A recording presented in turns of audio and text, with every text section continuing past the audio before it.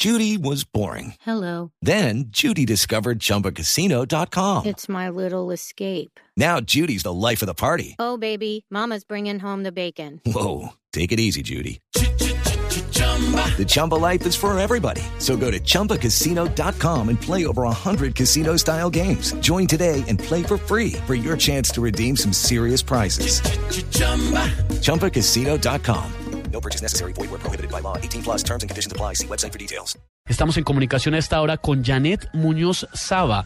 Ella es bióloga, profesora del Instituto de Ciencias Naturales de la Universidad Nacional de Colombia y probablemente la persona que más sabe en nuestro país del tema de murciélagos. Doctora Muñoz, buenas noches y gracias por acompañarnos en Luna BLU. Buenas noches.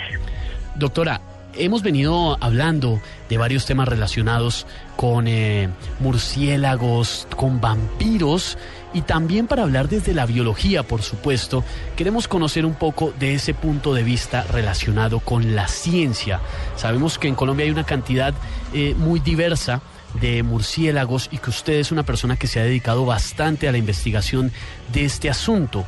¿En Colombia tenemos especies de murciélagos chupasangre, por ejemplo?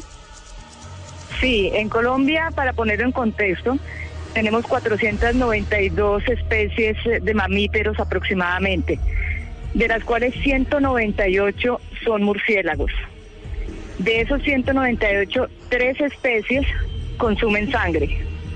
Una, que es la especie de Desmodus rotundus, consume sangre de mamíferos.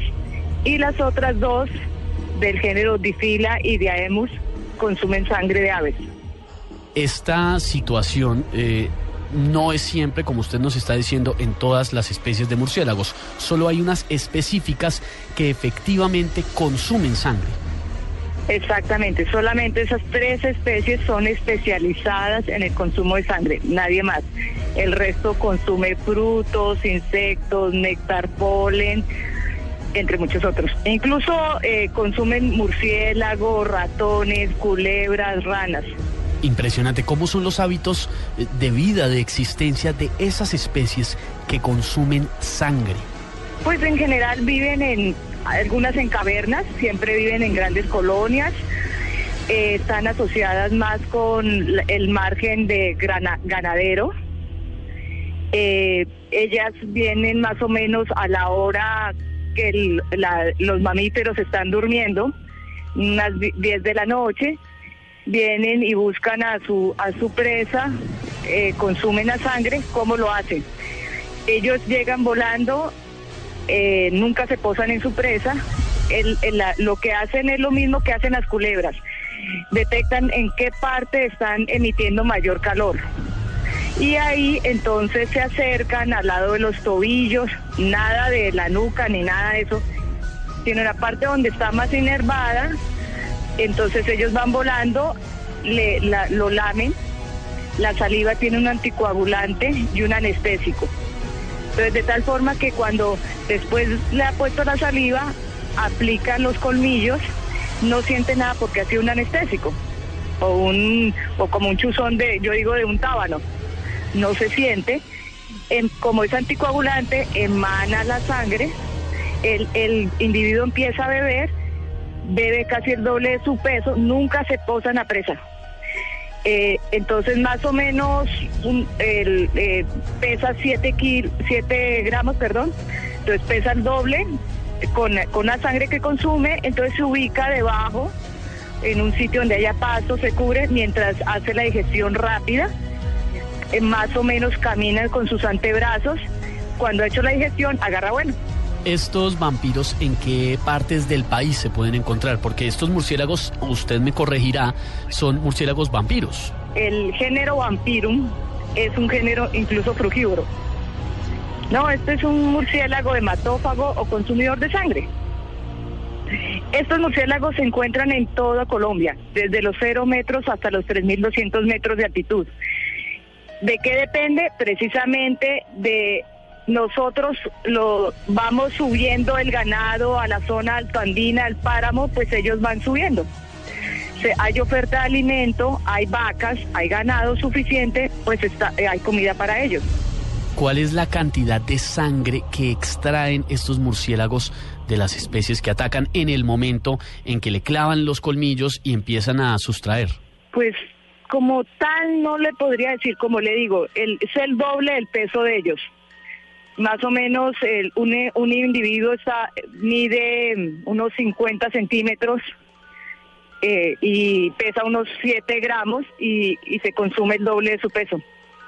Estos murciélagos que chupan sangre viven o se agrupan en colonias grandes. ¿Cómo se mueven? Viven principalmente en cavernas, entre otros sitios, y viven más o menos 100, 200 individuos por colonia. Más o menos 100 individuos puede encontrar uno en una colonia que se dirige a atacar a sus presas en manada, ¿o lo hacen por separado? Pues tanto como atacar, no, buscar su alimento. No, y lo hacen de forma individual, porque ellos simplemente se acercan a una vaca, por decir algo, a un ternero, y cada individuo tiene su objetivo, por decir algo, y con él se ceban. Al día siguiente vuelve y lo visita, y así sucesivamente. Sin embargo, la pérdida de sangre y ese, digamos, entre comillas, ataque o búsqueda de alimento no supone un riesgo mortal para el ganado o para la presa. Sí, si hay descuido. ¿Por qué? Porque si usted como ganadero no está cuidando a sus vacas, va a tener un problema. Ha quedado una herida abierta, que acuérdese que se le aplicó anticoagulante. Entonces sigue emanando sangre, va a haber moscas, se va a presentar una infección. Entonces el animal, si no se cuida, se puede morir de infección. Le estoy diciendo que el individuo vuelve y visita cada noche a su presa. Entonces, si va a seguir tomándole sangre durante un largo tiempo, va a causar anemia. Fuera de eso, que le puede transmitir la rabia. Al ponerle los huevos, las moscas huevos y otros insectos ponen sus huevos ahí, pues se van a infectar. Doctora, ¿hay algún riesgo en que estas especies de murciélagos ataquen a humanos? Somos mamíferos, ¿no? Hay una especie que consume sangre de mamíferos. Y sí hay riesgo cuando nosotros estamos deforestando. Nosotros estamos deforestando y estamos viviendo en el sitio donde estamos deforestando. Ellos tienen sus manadas ahí porque tienen comida. El mico, la danta, la lapa, entre otros. Usted deforesta, esta fauna se extingue localmente, ¿qué mamífero queda? Los humanos. El humano, exacto. Entonces no es que venga a atacarnos a nosotros porque sí, sino que somos animal, nosotros los estamos extinguiendo su hábitat y pues él necesita sobrevivir. Y en ese escenario sí existe o se dispara la probabilidad de que esos murciélagos ataquen a los seres humanos cuando hay, como usted nos dice, la deforestación y se alteran los ecosistemas. Se ha visto mucho por el Chocó, la parte norte, por el Córdoba, por Sucre. Casos de murciélagos. ¿Sí? Casos de murciélagos que han atacado a seres humanos. Claro, ¿qué pasó hace relativamente poco, 1 o 2 décadas, con Sucre, Córdoba, que la ganadería se empezó a extinguir, digamos, pues por toda la situación social, ya no había el ganado que antes había, quedó el humano. Y como había suficiente ganado, había suficiente murciélago consumir de sangre. Entonces, cuando ya no hay ganado, pues está el humano. Doctora Muñoz, ¿es posible saber aproximadamente no cuántas especies que ya nos dijo, sino en número, cuántos murciélagos de estos chupasangre habría en Colombia? No podría decirle, cualquier cosa no, pero son muchos. Millares. Porque ellos son generalistas y se adaptan perfectamente a las condiciones de deforestación. Entonces, pues se adaptan perfectamente, tienen sus beneficios. La saliva es un anticoagulante y un analgésico. En Estados Unidos y en Europa se han hecho muchos estudios en que esa saliva los utilizan, digamos, los ordeñan como las culebras. Le sacan la saliva y esa saliva se utiliza para hacer operaciones de corazón abierto, porque es anticoagulante. Y el analgésico es mucho más efectivo que la anestesia, que se le puede ir la mano al anestesiólogo. Impresionante lo que nos está contando la doctora Muñoz en esta noche de una cantidad de murciélagos que hay en nuestro país que chupan sangre y que pueden incluso llegar a buscar, no atacar como lo hacía o lo explicaba hace un momento la doctora, a los seres humanos, sino en búsqueda de su alimento, de sobrevivir, llegar a buscar digamos, la sangre humana en el caso de las deforestaciones y cuando sus ecosistemas son alterados. Pero una cosa, o sea, a pesar de que las poblaciones sean grandes, el porcentaje de estos murciélagos hematófagos es muy bajo con respecto a todos los murciélagos que contribuyen en la dispersión de semillas, en el control biológico de plagas, en la polinización de plantas.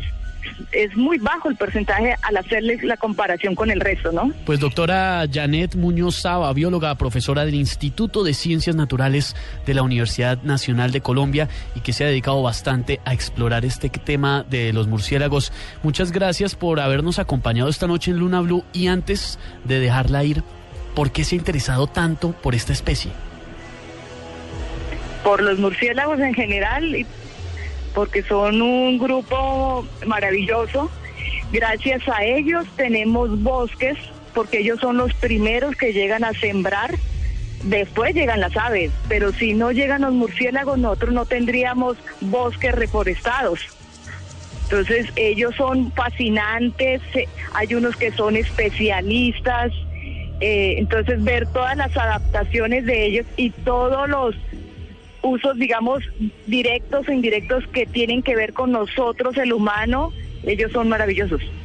Pues doctora, muy amable, muchísimas gracias por haber compartido en esta noche con la audiencia de Luna BLU un tema tan importante que desde la biología además nos enseña la naturaleza de estos animales y además cosas que tenemos que tener en la cabeza, en la conciencia para no seguir atacando sus ecosistemas. Muy amable por haber estado con nosotros. Con mucho gusto.